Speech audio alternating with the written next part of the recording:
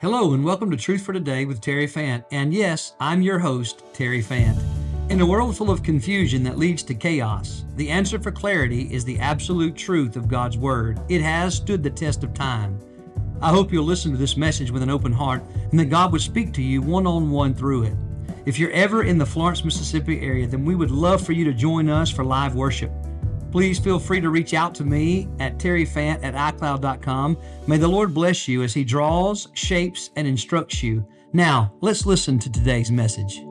I'm reminded once again tonight, He won't fail because He can't fail. Aren't you glad? Amen. I'm so thankful that my hope is in Jesus. Tonight, if you have your Bible, I want to encourage you to join me in the Gospel according to Luke and chapter number 12. Luke chapter 12. Anybody get a nap today? Good. I hope you won't get one tonight, okay? I hope you got one this afternoon, and I hope you broke it up, got a little coffee in after you had that nap so that you don't doze off on me tonight. The message tonight is going to be the opposite of what we heard this morning. And so this morning we talk about an all-in faith. Y'all remember that? All-in faith does anybody remember how we finished that statement? Blessed by God. All in faith. Now, we talked about all in meaning everything. All my life, everything is in. I've turned it all over to Jesus. An all in kind of faith is blessed by God. Well, tonight we're going to look at the opposite of that, and that is, the title of the message is The Faith That Is Condemned. There is a kind of faith that is, in fact, condemned. You say, now, wait a minute. If I have mustard seed faith in the Lord, isn't that good? Yes, it is. That's not the kind of faith that's condemned. But before tonight's over, I pray that you will know exactly what the kind of faith is that God condemns and how it will leave you and I empty and punished, if you will. And so tonight, let's dive in, Luke chapter number 12. I want to say this, it's a common kind of faith. It's a faith that even after I have come to Jesus, I have a tendency to lean back on. And the faith, if I was to just sum it all up tonight, instead of an all-in faith, tonight we're going to talk about an all-me faith. And so let's dive into the text without any further ado. I want to invite you, if you would, to stand to your feet in honor of reading the Word of the living God. Now, I want you just to pause for a moment as you stand and realize that you hold in your hand the Theopneustos, which is the very breath of God. I want you to look at it. Put your eyes on it. Look down at your copy. I'm going to wait for you to look down and not look up. Look down and not look up. I'm looking, everybody's still looking at me. I'm going to hold on. You just look down at your copy of God's Word, holding it in your hand. And I want you just to look at it for a minute. And I want you to ponder it. And I want you to think about the number of thousands of years that God preserved this text and put it down into English so that you and I can read this thing on the daily. I want you to think about the men whose lives were burned at the stake, burned alive, for translating it into the English that you and I speak. I want you to consider for just a minute how those Qumran caves, how God had those monks to put those scrolls in particular jars, and how through all of the weathering that took place or should have taken place, God preserved those Dead Sea Scrolls so that you and I would know what we hold in our hand is in fact the Theopneustos, here's what it means, the very breath of God. Now, I want you to ponder for a moment the breath of God. Stay with me just a second, the breath of God. What do we know about the breath of God? Well, we know that in the beginning there was a Big Bang. Y'all know I'm a Big Bang Theory guy, right? How many of you know tonight that I'm a Big Bang Theory guy? Raise your hand. See, y'all know me. I'm a Big Bang Theory, the Big Bang of God's voice, right? And so you hear me say that all the time. So God breathed out by His voice galaxies, and we're learning through more technology that they're a whole lot more vast than we ever imagined. And He breathed that out. But then let's take it down to a little more intricate design of the human body. And God took from the dust of the earth and He fashioned with His own hands the man, right, Adam. And then the Scripture says that you remember what He did to make him alive? The breath of God caused Adam to be a living being, put a soul in his body. And now Paul said to Timothy that the Scripture is breathed out by God, and it's profitable for all type of things. So just think for a minute about the reason you're not just standing because the preacher said stand, that's what we do, but you're standing in honor of what you're holding in your hand, the very breath of God. Aren't you thankful for it tonight? Amen. Don't ever take it for granted, and we thank God for it. Okay, I'm sorry. I'm not sorry. That welled up in me, and I wanted to share it with you. Now, Luke chapter 12, beginning in verse number 13. Luke's gospel, written to a young man named Theophilus. We've sort of divvied in and out of Luke a little bit here lately. And remember, the occasion was that Luke wanted Theophilus to know in a very orderly account everything that he heard about Jesus and learned about Jesus was absolutely supported in truth by His life, His teachings, His death, and His resurrection. That's the purpose of the gospel according to Luke, all right?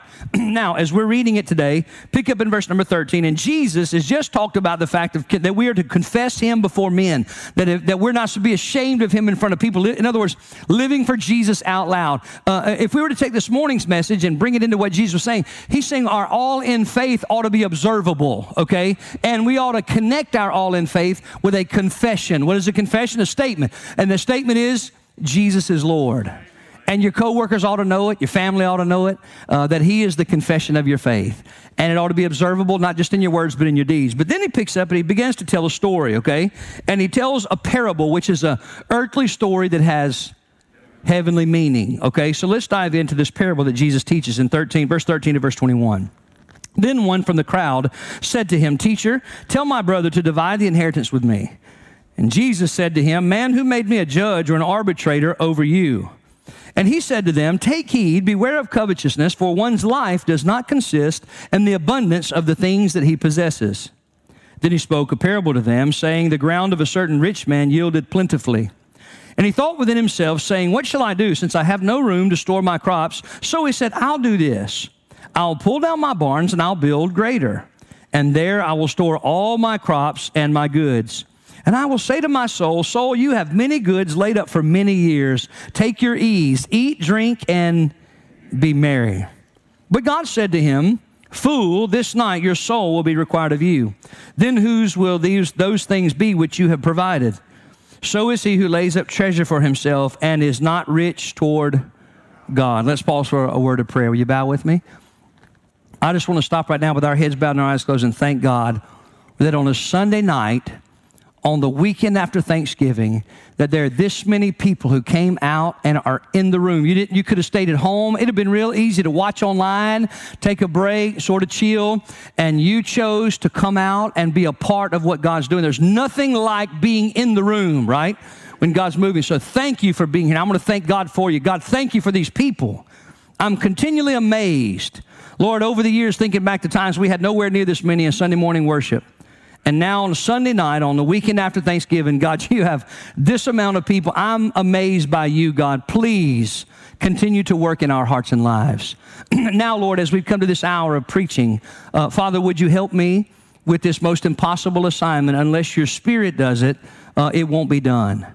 So tonight, Father, because I am less than ordinary and I have no eloquence of man, I believe makes me a prime candidate for you to put on display that you can use anybody, anywhere, at any time. So by the gift of your Spirit and the gift of preaching, tonight, make this text come alive and be clear, and like an arrow shot from your bow, let it penetrate my heart. Let it hit the mark of all of our hearts, not to beat us up, but to lift us up. Not to condemn us, but to call us up and to encourage us. And so tonight, I pray as you do that, Lord, you'd also preach to me. And preach to every man, woman, boy, and girl who is both in the room and outside of the room, those who are at home, those that are traveling home tonight as they're listening and tuning in with us. I thank you for the media ministry and the many testimonies I've gotten just today of people who are at home with the flu and sick, and they're able to worship with us together. And so, Father, I pray for those who are outside the country. I pray for those, Lord, who later on will tune into a podcast, and while they're doing other things, I pray your Spirit would sit heavy on them and tune their ears and our ears in to hear your voice. Teach us, shape us, mold us tonight. We ask it in the wonderful name of Jesus. And the people of God agreed. Amen. Thank you. You may be seated. So tonight, as we have liberty to do, we're going to rewind back to the beginning here, verse number 13, and just sort of walk through a message entitled, The Faith That Is Condemned. You're going to see it's going to really be the opposite of this morning, right? It's going to make good sense to you, and I pray that we'll have proven this morning's message again, this morning from the positive, tonight from the negative. Does that make sense? You can prove it. Did you know you can prove a point, a truth from the positive and the negative sense? It's like someone saying flipping over the coin. This is the other side of the coin, okay? But it will mean the same thing in essence, but it'll prove it from the negative sense. So here we go. The main idea of tonight's message this morning was all in faith is blessed by God. Tonight is all me faith is condemned by God. All me faith. I said that there's a kind of faith that's condemned. What is that faith? It's the faith in me. It's when I trust me. It's when I'm my boss. It's when I'm leaning on my resources and my abilities and my way to make me right with God, to make life good, to provide for myself. Anybody tracking with me? It is the sin that separates us from God. It's not all the little, I shouldn't say little sins, but all the symptoms of the main sin of me being on the throne of my life. All those little symptoms are different variables of sin, right? But the major sin that leads all of that is when I'm the one who's in control of my life. It's when Terry's Lord or when you're Lord. And by the way, you're born that way. Do you know that? And you've got to be born again not to be that way. Anybody with me tonight? You're born that way, Lord of your own life, but you've got to be born again for Jesus to be Lord of your life, okay? So here we go. All me faith is, y'all help me, condemned by God. So today we've got a choice to make at the end of the day. Do we want the kind of faith that is blessed by God, right? As we saw in the man, who was his name this morning? Anybody remember? Come on, you had a nap. What was it? Abraham, right? Abraham, and his willingness to give up his only son named Isaac. Tonight we're going to look at the opposite of a man who's not willing to give up anything because he's his own Lord, okay? So here we go. Roman numeral 1 in your notes here, and they're going to be, 4 of these tonight. 4 of these. Number 1, all pointing back to all me faith is condemned by God. Number 1, all me faith, and they're going to start some the same way, all me faith keeps us at odds with each other. Or with others, okay? Write that down and I'll explain it. In other words, if my faith and everything is in me and my abilities and what I have, here's the thing. If all me is my faith and where my faith resides, then I'm going to need a lot of resources in order to meet my needs. Does that make sense? If I don't look to God to meet my needs, then I'm going to need a great pile of resources to meet my needs because, well, life is full of need.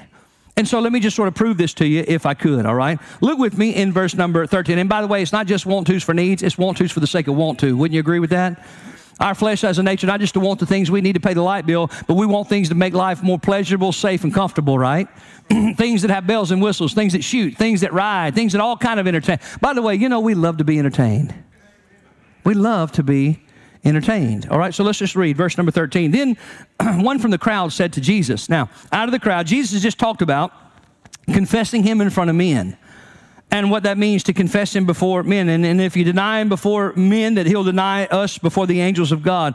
And as he's saying that, somebody from the crowd says to him, in the middle of a very eternal spiritual conversation, y'all tracking with me? He's saying that if you deny me, I'll deny you. If you're willing to accept me and be unashamed of me, then I'll be the same about you.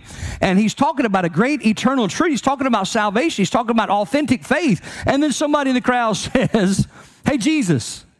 Now, you'd expect someone to say, how can I receive that eternal life? Or, Jesus, explain to me what that looks like, that I would not be ashamed of you. Tell me what you mean. Give me some details. Teach me. But no, somebody in the crowd says, and by the way, there's always somebody in the crowd, isn't there? There's always that one. Then one from the crowd said to Jesus, nothing to do with the eternal salvation, nothing to do with what it means to really deny him or to accept him before men. But the question goes like this. Teacher, and by the way, there's not a question mark. Notice it's a statement. Now, we see from just the punctuation that the guy's attitude is wrong, right? What do you mean? Well, because he feels like he's equal with Jesus. He's not asking him. He's not coming with humility. He is instead telling him. You ever find yourself there? Be careful. Be careful about telling him what you desire and what you want him to do. And it'd be good for us to begin to add, hey, here's something you and I don't practice a lot that we should. Begin to add this word to your prayer life. Lord, please. If it be in your will, Lord, please. Lord, would you? Would you? All right. So listen to what he says. Instead, he's talking to Jesus and he says, teacher, tell my brother to divide the inheritance with me. There's something in this man that wants more. He wants some of this inheritance. He wants some money, some possession, some land. And deep down, he wants it. Why? Because he's looking to himself to meet his own need. And if he's going to meet his own needs in his mind, he's going to need a whole lot of stuff. And he also wants a whole lot of stuff. And so he addresses Jesus as a common person, someone his equal, by the way that he states and doesn't ask. And he says, teacher, do this, and do it now. I need you to settle this issue with my brother. I need my inheritance. Tell him, give me my inheritance. And so what I want you to understand tonight about this all me faith, it's going to always keep me and you at odds with others. Why? Because we're going to want what other people have. We'll feel like we have to have more of what this world offers because, well, the more we pile up, the more we store away, the more we save, the more we build, the more land we have, the more stuff we have. If it's not centered in the glory of God and the will of God, what will happen is it'll continue to feed the emptiness that we're born with. This man obviously had not been born again, and so the empty void that was there, he's trying to fill with more possessions, more stuff. Now, Jesus is going to take this teaching time in a moment and give him a parable. I love how Jesus did that, by the way. He'd oftentimes, and by the way, did it on the fly. He didn't have to go somewhere and he never had writer's block. He never had to go to a cabin somewhere and just say, now this guy said this, what am I going to do in the next situation? He just spent time in solitude and prayer with the Father and was so in tune because he was God. He could just right there tell a parable that would address the situation. Isn't that beautiful? Never miss the qualities of Jesus that we see in the Word of God. Okay, so going back to the text, he says, divide the inheritance. Do you tell my brother to divide the inheritance? What can we discern from verse number 13? That the brothers have been at odds with one another. And they've not been able to settle the dispute. You see, what I want you to understand is when the faith is all about me, when my faith is in me and my resource and I'm the king of my own life, I'll always be at odds with other people because I'll never celebrate people's victories. I only want victory for myself. I'll never celebrate the benefit and the blessing of God in other people's lives because I want it for myself. I'll never celebrate when people accomplish and do and God does things in their life because I'll always want more for myself.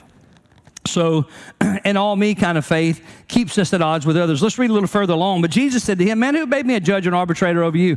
Here's what Jesus is saying. I didn't come to deal with the petty issues of this life. I didn't come focused on the money and how much money you have. I came to eternally save you and buy you with my own blood. So listen to what he says in verse 15. So Jesus says to him, take heed, take this warning. Be careful to beware of covetousness. For one's life does not consist of the abundance of the things he possesses. All me faith says, the more I have, the more I am. Let me say that to you again. All me faith says, the more I have, the more I am. And this culture promotes it. The more you have in the eyes of common people, those maybe that don't know Jesus, don't know the principles of the kingdom, and some that claim they do. If people have more, they consider them to be more important. I could tell you stories years ago when someone ran up to me when we were still at South Campus and said, oh, did you know so-and-so's here? And I said, who? They said, so-and-so. I was like, that's awesome. I said, you know so-and-so's here? And they was like, who is that? And I was telling them a little about him. They said, well, yeah, but this guy's a millionaire. And I said, great, this guy is a soul winner. And we just sort of looked at each other. We had an awkward moment there in the aisle, and they just sort of went on because I was less than impressed that someone had a pile of what this life has to offer. And so what Jesus is saying here is be careful, because if your faith is all in you and your faith is all about you and your possessions, things, you'll always want what everybody else has. I'm always amazed at how self-centered that you and I can be sometimes, in that when someone gets a promotion, somebody gets a raise, somebody kills a big deer, somebody gets a new gun, somebody's married, somebody's single, somebody has a child, somebody, you fill in the blank. I'm often surprised at how our heart will turn sour rather than celebratory. You see, I believe this with all my heart. I believe that a New Testament follower of the Lord Jesus Christ ought to celebrate every achievement and victory in the life of those around him or her. We ought to cheer each other on. And when God does something good and a person receives something good, man, we ought to By the way, if there's something inside of you that gets angry when you see something good happen to somebody else, you have to ask yourself a question. Who is it that promotes that attitude? And I'll tell you who it's not. It's not the Lord Jesus. And so tonight, all me faith keeps us at odds with others, all right? Now I'm going to move on. I'm going to give you a couple of questions that I put in my notes here, and I want to just share them with you, okay? One statement I wrote down was this. When we are at our top priority, we want what other people have. Why did he get to kill that deer? I should have killed that deer. Why did he marry her? I should have married her. Why do they have kids? I should have been able to have kids. Why do?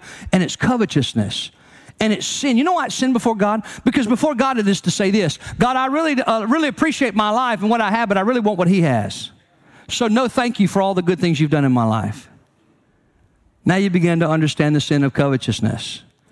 Not appreciating a heart of gratitude for what God has done. And by the way, God has done good for every single one of us. I'll come back to that in just a minute. So some questions that I put in my notes here are this, all right? Where is my focus? What's my focus for living? What do I focus on when I get up in the morning and go about my day? What am I focusing on? There's some questions. You might want to jot them down. These are going to take a little more time than we have to answer them. All right, here's another one. What am I striving for the most? What are you wrestling for? What are you putting energy in? What are you working hard for? And I want you to think about for just a minute the things that, and by the way, we do work hard for things. Y'all do know that about us. Things that we want, we work hard for. And I want to just sort of get you to think for just a minute about what's happening here. See, this fella's questions exposed his priorities. here he had in his very presence the Son of the living God, who has the answer to every question any human could ever answer, and the solution to every problem, and the power to heal and transcend and to ultimately, here's the greatest thing, save a soul. Amen? And yet his question is, I want some of this money that me and my brother have been arguing about. And so his questioning, see, it exposes the priority of his life. So I just want to, by the way, we talked about priorities a little bit this morning, didn't we? You see, all me faith keeps us at odds with others. Here's another question I put in my notes. And I want you to write it in yours. What do I want my life to accomplish? What do you want your life to accomplish? If I was to come and just sit down by you, Bubba Knight, and I said to you, what do you want your life to accomplish before your time's up? You know, just something to think about. What do you want your life to accomplish? I want you to jot that down and wrestle with that. Now, you may not know it right away. Maybe something you need to wrestle with. But let me say this to you. If you don't know right away what it is and what it should be, there's a situation. At the least, you need to draw near unto Jesus, because his word says what our life should accomplish. Okay? But at the worst, you may be lost and separated from God and never been given a new spirit, a new heart. And there's good news. It's not too late for you. Amen. So walking through this text, okay, what do I want my life to accomplish? One more question. I'm going to move on. Y'all said, boy, you're all questions tonight. This just really provoked a lot of thought in my heart, my life. And I'm afraid sometimes I'm focused on the wrong things. I'm afraid that sometimes what I want my life to accomplish, I lose sight of that sometimes. Anybody say maybe you lose sight of that sometimes? And so what do I want my life to accomplish? And here's the last question. I'm going to move on. Am I pursuing the kingdom of God the way I pursue more? More what? More yes. More whatever you want to fill in the blank with. That which we're chasing after, that we wish we had, you know? Am I pursuing the kingdom of God? Am I pursuing him and his righteousness? With energy and effort and fervency and determination, discipline, zealousness, that I'm eager to do it and go about doing it. Okay, moving on. Number one was all me faith keeps us at odds with others. Number two, write this in your notes, it's verse 16. Having more, now listen, this is something that's going to shock you. I know it's going to shock you. Write this down, all right? Verse number 16, Roman numeral 2, having more does not equal being blessed. Amen. Now that's contrary to Western thinking. When I say that, I look at your faces and y'all are pondering that. Now, wait a minute. Because the truth of the matter is, here in the West, we believe that when a person has a bunch, they are blessed. They have a big home, we say they are blessed. They have a nice car and drive a new one all the time, we say they're blessed. And so our way of thinking is blessing equals more equals blessing, right? But not necessarily. Okay? Now let me put your eyes on ask you to put your eyes on verse number 16. Here's what he says.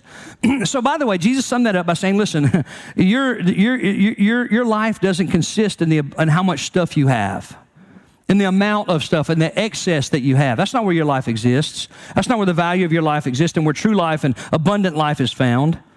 Verse number 16, then he spoke a parable. So now Jesus takes this opportunity to share a teaching time through a story. Here it is. Then he spoke a parable to them, saying, the ground of a certain rich man yielded, y'all help me, plentifully. Now, we have the advantage of knowing what the parable is. We've already read it, right?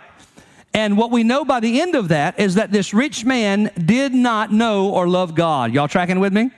He had an not all in faith, he had an all me faith.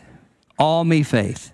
And so we know up front, well, we don't know up front, but we know because we read to the end, that the man in the story who is rich didn't know God, didn't love God. He wasn't an all-in kind of faith guy in the Lord himself, but he was an all-me faith kind of guy, and it was all about him. And yet what we found out is that his ground still yielded plentifully. Now, some would say, if you ran into him in circles in town, you say, man, he's got more corn. Look at his corn. Boy, the Lord is really blessing him. And so his life must be blessed, and he must be in right favor with God, and he must be doing all the right things and walking close with God. And then if you're not careful, as you're riding by looking at his corn, you'll say, man, I need to figure out what I'm doing wrong. And it slips from that into coveting. Well, I wish I had the crop he has. So we have to be careful, don't we? I'm telling you, we can move from an all-in kind of faith to an all-me kind of faith really easily, can't we? And so watch what he says here as we're reading this verse again. He says he spoke a parable saying this, the ground of a certain rich man who didn't love God, a certain rich man who didn't have a relationship with God, who was not concerned about other people, and yet his ground yielded plentifully. Let me give you a verse. Write this verse in your notes, Matthew chapter 5 and verse number 45. Here's what it says. That you may be, and I'm reading Matthew 5 and verse 45, that you may be sons of your Father in heaven. For he, God, makes his sun to rise. And by the way, without the sun, we die.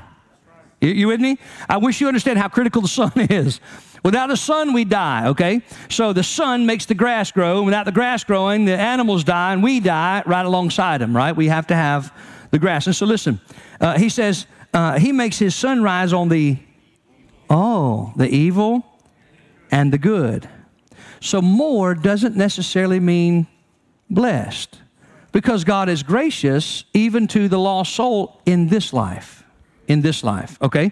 Now let me read the end of it. And he sends rain on the just and also on the unjust.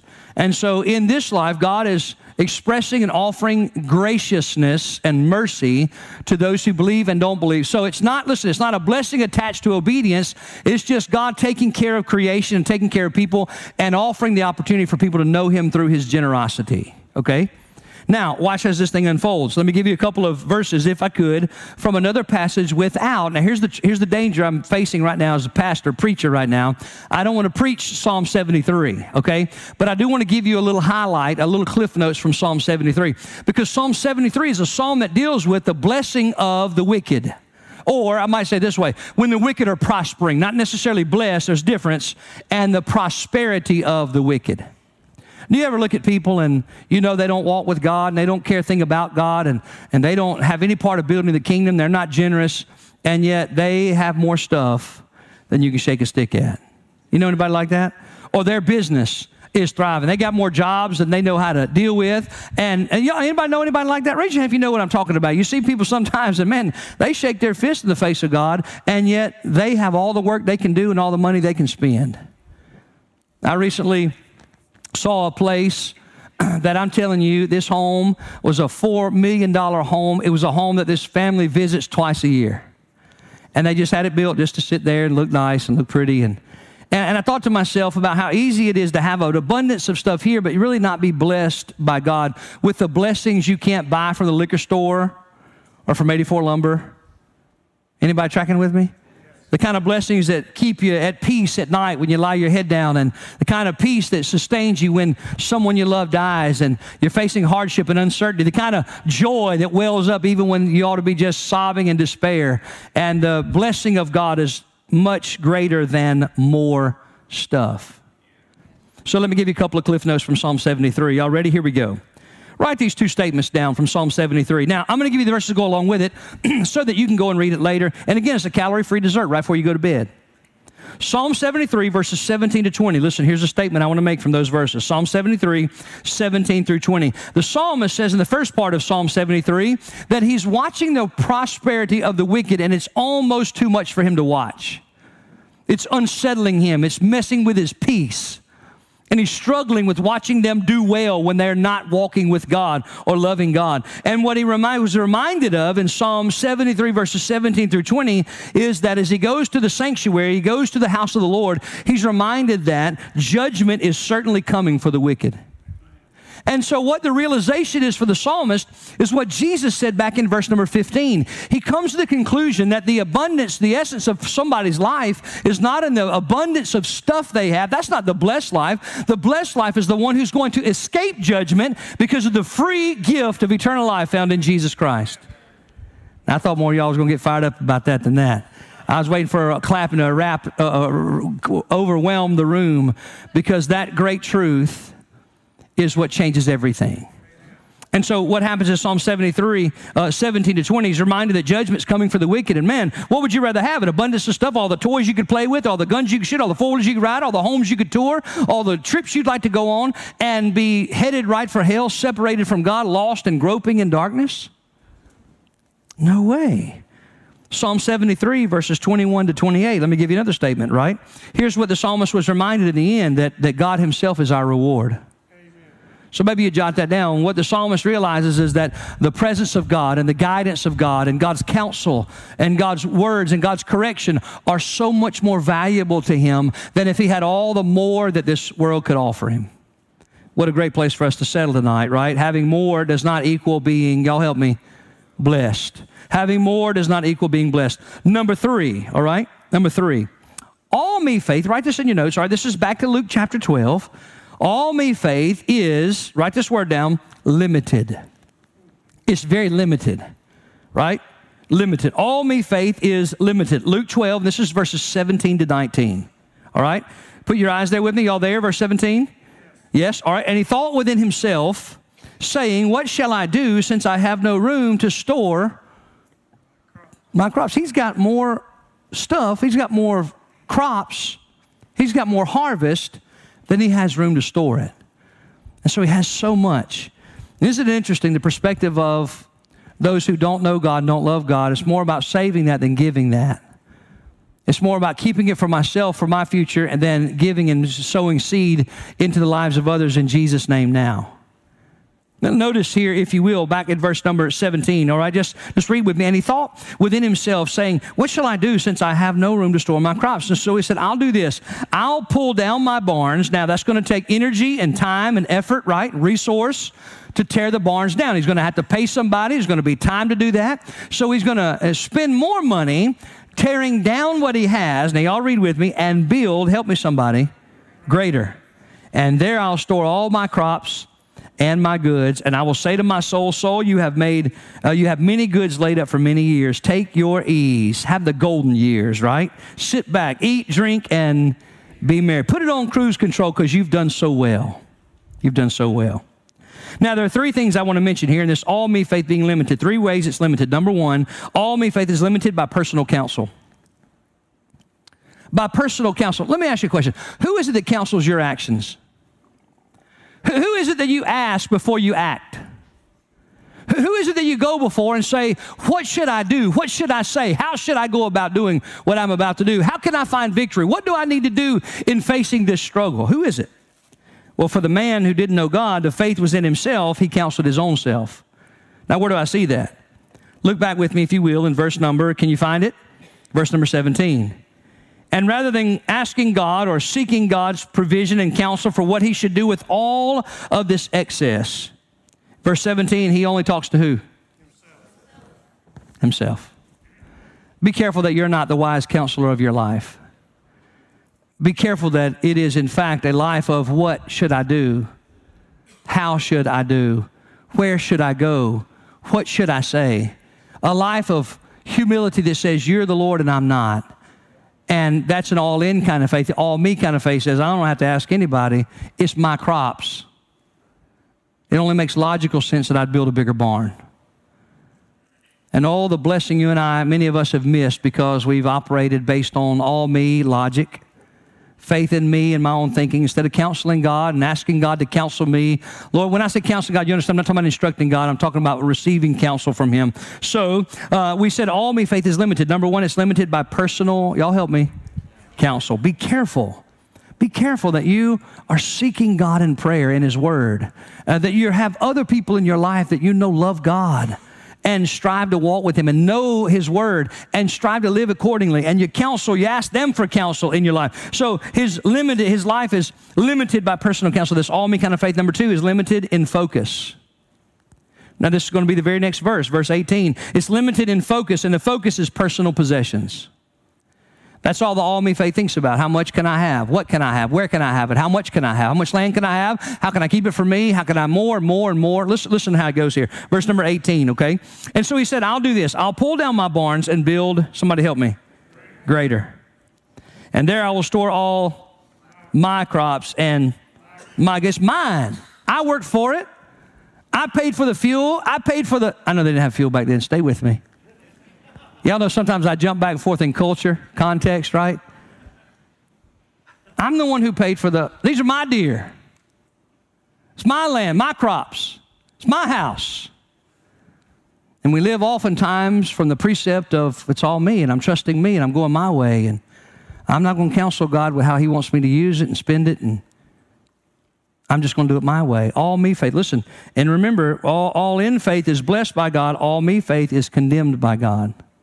Now, let me move on. So number one, we said it's limited by personal counsel. Number two, it's limited in focus to personal possessions. What can I have? How much can I have? How long can I have it? All right. Number three, everybody okay? It's awful quiet and weird in here tonight a little bit. All right, number three, but that's okay. That's all right, because I need it as much as you need it. And this isn't me preaching down to you. It's me and you looking at this text together, because it applies to me just as much as it applies to you. So if anything, we find ourselves right now with a little bit of tension between the holiness and righteousness of God and our sinfulness. How do you know that, preacher? Because I'm feeling it too. Is limited. Number three, all me kind of faith is limited in achievement. And the achievement is all about personal goals. Personal goals. All right? It's limited in achievement to personal goals. Look in verse number 19. And I will say to my soul, soul, you have many goods laid up for you many years. That's the goal, right? To in our lives. Then just hang on. Isn't that the goal? We want to just have as much as we can have and go where we want to do and do what we want to do and tour the world and go travel and just, and do all those kind of fun things that when we get to the kingdom of God. Can you imagine? I heard an illustration recently about, can you imagine going before the king and said you spent your whole life saving for retirement so that you could go look at beaches and you have this collection of shells to show God? It's a silly thing about us, isn't it? That oftentimes we really are governed by our own desires. And so the same is happening to this man in Jesus' parable. Now, I remember where this started. Somebody in the group said, Jesus is talking about eternal things. And somebody in the group said, I want more money. And me and my brother are at odds about it. I need you to settle it. And Jesus said, let me tell you a story. Let me tell you a story. See if you can get the point in it. If all your faith is in you and all your focus is on you, well, let me, I don't want to close too early, okay? It's too early to close right there. So it's limited. All me faith is limited in achievement to personal goals. It was all about what he wanted to do and how he wanted to do it. Let me say it this way. It's all wrapped up in comfort, safety, and pleasure. Here's the deal. The truth of the matter is this, okay, about me and you, about us. We really want easy living without any sacrifice. We really want easy living without having to say, I had to sacrifice time, I had to sacrifice. That's what we really want. I'm talking about me and you. That's deep down, that's our sinful nature. And boy, it takes a double dose of the Holy Ghost and a steady diet of the Word of God, doesn't it? To ever find any victory over that desire. It really does. So let me move on if I can, all right? Finally to number 4. Can y'all believe we've arrived at the end of this thing? Yeah, I'm looking at the clock. We're doing really good on time. Number 4, all right, and finally, all me faith is insufficient payment for eternal redemption. Now write that somewhere. All me, not all in. All in means I'm looking to you. All me says I'm looking to me. All me faith is insufficient payment for eternal redemption. There was only one payment that satisfied the debt that we all owed. And that is a place where a person can only be saved when they come to the conclusion, the poor in spirit, Jesus said, are blessed, for theirs is the kingdom of heaven, right? And the poor in spirit are the ones who realize that, you know what, by myself I got nothing. By myself I'm separated from God. By myself I'm in need of a Savior, right? And so let me just sort of conclude if I can. Look in verses 20 and 21 with me. And so he goes on to say, soul, in verse 19, you have many goods. And you've laid up for many years. You've done really well. You've planned good. You've worked hard. And it's all yours. You've spent money. You've invested wisely. Take your ease. Eat, drink, and be merry. Verse 20, but God said to him. And you say, preacher, where'd you get the condemnation part of this message? Right here. Right here in closing. All me faith is insufficient payment for eternal redemption. But God said to him, now look at the title here. The word that Jesus chose as the Son, God the Son, is now referencing God the Father. And he says, but God said to him, the man, the rich man in the story, who had a faith in himself and his abilities and his resources, and he called him a word, he called him a name. And the name here is not used the same way that we use it, right? And I'll explain how it is used. But he called him, what's the word he used here? Fool. Now, you and I would determine a fool as a lot of different ways, wouldn't we? But scripturally, the Bible says a fool is defined this way. A person who says in their heart there is no God. That's what the Bible says is a fool. So a fool says, there is no God. I can live how, you see the parable now? The fool has an all-me faith. The fool says there's no God, and so I can do what I want to do when I want to do it, and I'll never have to pay for it. I'll never have to be accountable. I'll never have to answer for it. I'm just going to live life how I want to live it and enjoy all the resources of the world, and at the end of it, I'll just be gone. But that's not true at all, my friend. And Jesus said to this crowd, especially this one who said, hey, I want more money in this life. I'm not focused on that, claiming you, Jesus, publicly and all that stuff you're talking about. I just know I want more than what this life has to offer. My brother has it. Get it for me. And Jesus said, I need you to understand that kind of faith is insufficient funds. You can't, with that kind of lifestyle, with that kind of faith, and faith in you and faith in anything other than Jesus is insufficient for eternal redemption. You can't buy yourself back with that kind of living. So the fool has said in his heart, there is no God. And when you agree with me that the man in the parable, so far the rich man, has definitely displayed that he believes there is no God. Maybe the God of his imagination. The God of his imagination who says, I'm going to pour out blessing on you, right? And in his mind, more equals blessing. And so God's been good to him and he can do whatever he wants to do with it. Oh, let's see how this thing ends. So he says, fool, remember what I said, it's insufficient payment for eternal redemption. But fool, this night your soul will be required of you. Now, have you ever understood the word required in relationship to a payment? When a payment is required for services due, or for a product purchase. You know what I'm saying? When you get the thing or somebody does the service for you, then what is required at that time is payment. Payment. And what God the Son is saying in this parable, that God the Father is going to say to the person who has the all-me kind of faith that says, I'm going to live my life my way, do things my way, and I don't care about repercussions. I'm just going to have as much as I can have of this life until my time is up. He says, one of these days you're going to die. And you won't have enough in your bank account to pay for your redemption. Because there was only one payment valuable enough to redeem the souls of all mankind, and that is through the shed blood of the Lamb of God, Jesus Christ. And anything else is an affront to God. So can you imagine? You say, well, then wait a minute. I'm not getting the picture here that in this parable that Jesus is saying, God would say of a person, your soul is now required. Think of it this way, if you would. Those who reside in hell from this moment throughout eternity will be continuing to make payment on their debt. And yet eternity won't be long enough to pay it off. Because only the shed blood of Jesus can satisfy the debt that every human being owes. Think on that for a minute. Think on that. Those in hell right now are paying payments with their own soul, and the payments are less than the interest. And the principal will never be touched. You know why? Because only one could. And here's the tragedy of it all. You ready? He already has. And he paid for the sins, the scripture says, of the whole wide world.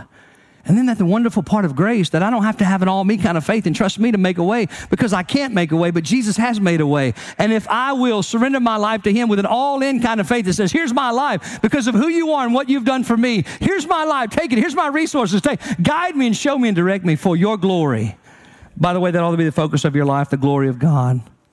That God would be glorified in everything that he's given you, from salvation to a roof over your head and the vehicle that you drive. I shared with a couple this morning. They said they were introducing themselves to me after service, and they were showing with me the people that came with them. And there's another lady talking about all the people that came with, and they said, we just pick up whoever wants to come to church.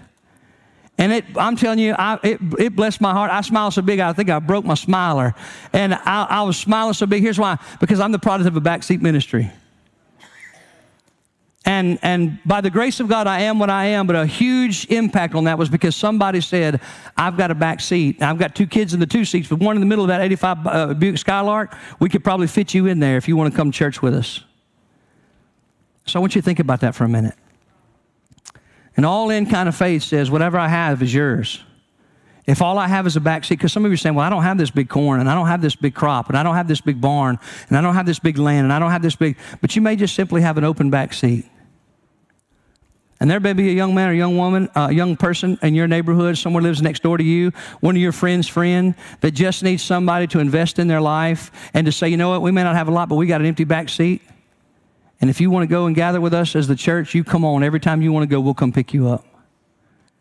Can you imagine if you and I stopped saying, well, my gas is, my gas, and I paid for it, but we say, everything I have is yours, Lord, and so what do you want me to do with it? How do you want me to invest it? Making a difference for the glory of God. Now, let me just sort of conclude this way, all right? So all faith is insufficient payment for eternal redemption. Two things I want to conclude with. Verse 20, write this in your notes, quick statement, a payday's coming. There is a payday coming. And all faith is insufficient payment, all right? Number 2 is in verse 21, and that is, whatever it is that you gather and work so hard to have will be left behind.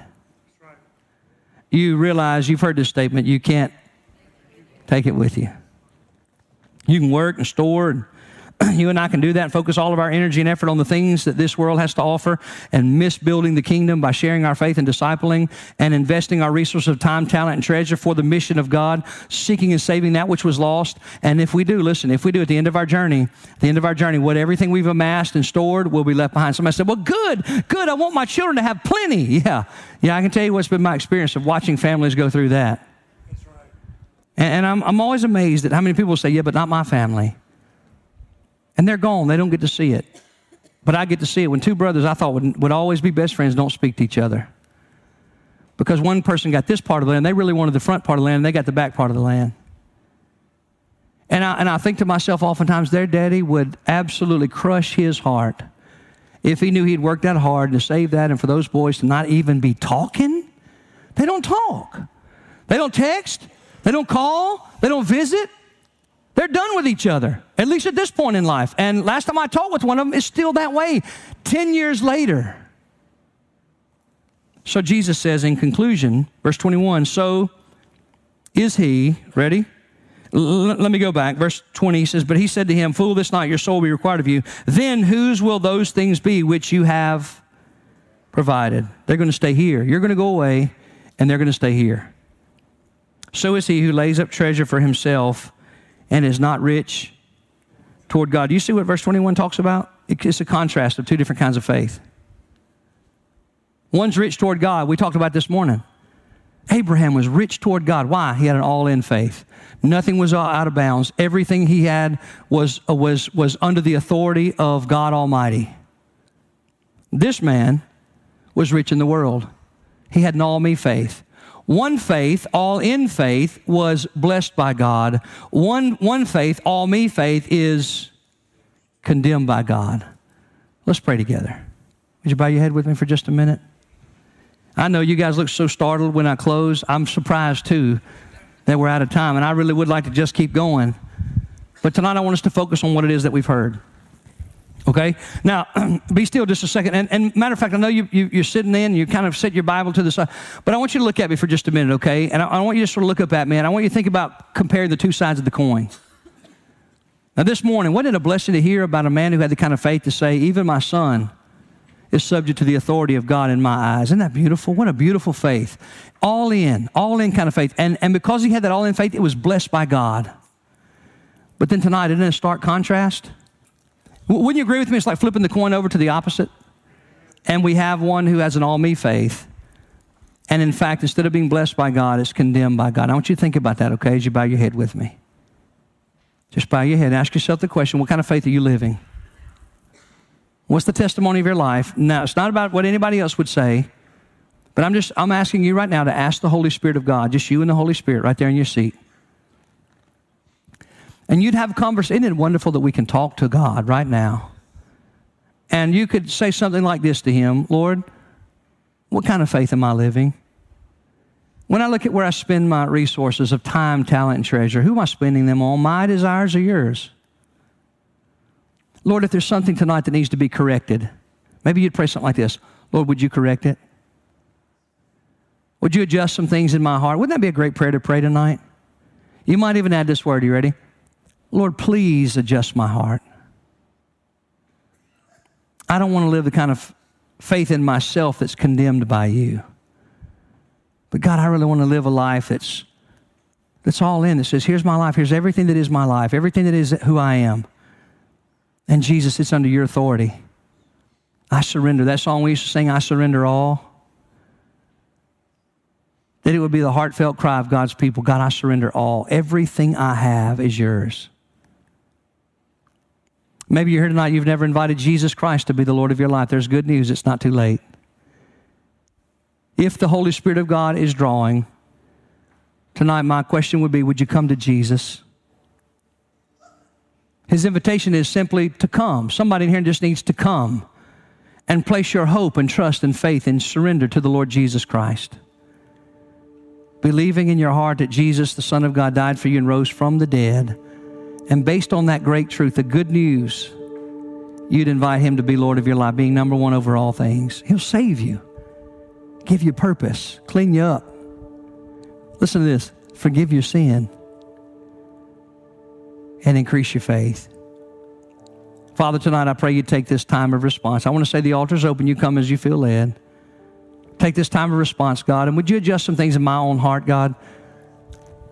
Lord, I confess to you that there are too many days in my life I live a condemnable faith. Help me, Lord, to live a faith that's all in, every area of my life, fully surrendered. And Lord, may the purpose be, may the motivation be in all of our heart that you would receive glory. That at the end of our race, what would be said of us is, man, they glorified God with everything they had.